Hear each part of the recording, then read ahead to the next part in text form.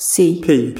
ৰাতিপুৱা 8 বাজিছে আমানৰ 12 বজাত ফ্লাইট আছে কিন্তু তেওঁৰ পেট বেয়া ভাল যে তেওঁৰ CPP লিভ এছিষ্ট আছিল তেওঁ ডক্টৰ অন কল সুবিধা ব্যৱহাৰ কৰে আৰু এয়াৰপৰ্টলৈ যোৱাৰ সময়ত ডাক্তৰে দিয়া পিল খায় কিন্তু এয়া কি তেওঁৰ ৱালেটটো লগত নাই কিন্তু আমানৰ CPP লিভ এছিষ্ট আছে হেয়ে তেওঁ কেৱল CPP লৈ কল কৰে আৰু হিমানেই তেওঁৰ কাৰ্ডবোৰ ব্লক হৈ যায় GSK আপোনালোকে দেখিছে যে এই দোকানবোৰত আমাৰ এটাও ব্ৰাণ্ড দেখা পাবলৈ নাই আৰু সেই কাৰণেই বিজনেছো অতি নিম্ন পৰ্যায়ৰ আছিল তেতিয়াই সতীশে কেইখনমান গাঁৱত RSD এপইণ্টমেণ্ট কৰিবলৈ আৰম্ভ কৰিছিল GSKৰ গ্ৰাম্য বিপ্লৱ এই গাঁওসমূহত প্ৰসাৰিত হ'বলৈ আৰম্ভ কৰিছিল তাৰ পিছত দোকানবোৰৰ কিছু পৰিমাণে এনেকুৱা যেন লগা হৈছিল আপোনালোকে দেখা পাইছে যে ভিজিবিলিটি বৃদ্ধি পোৱাৰ ওপৰত আউটলেটসমূহৰ উজ্জ্বলতা কেনেকৈ বৃদ্ধি পাইছিল আপোনালোকে দেখিব আউটলেট দোকানবোৰৰ GSK প্ৰডাক্টৰে ভৰি আছে এয়াই হৈছে আপোনালোকৰ বিজয়ৰ প্ৰতীক হেয়াই আপোনালোকৰ ট্ৰফি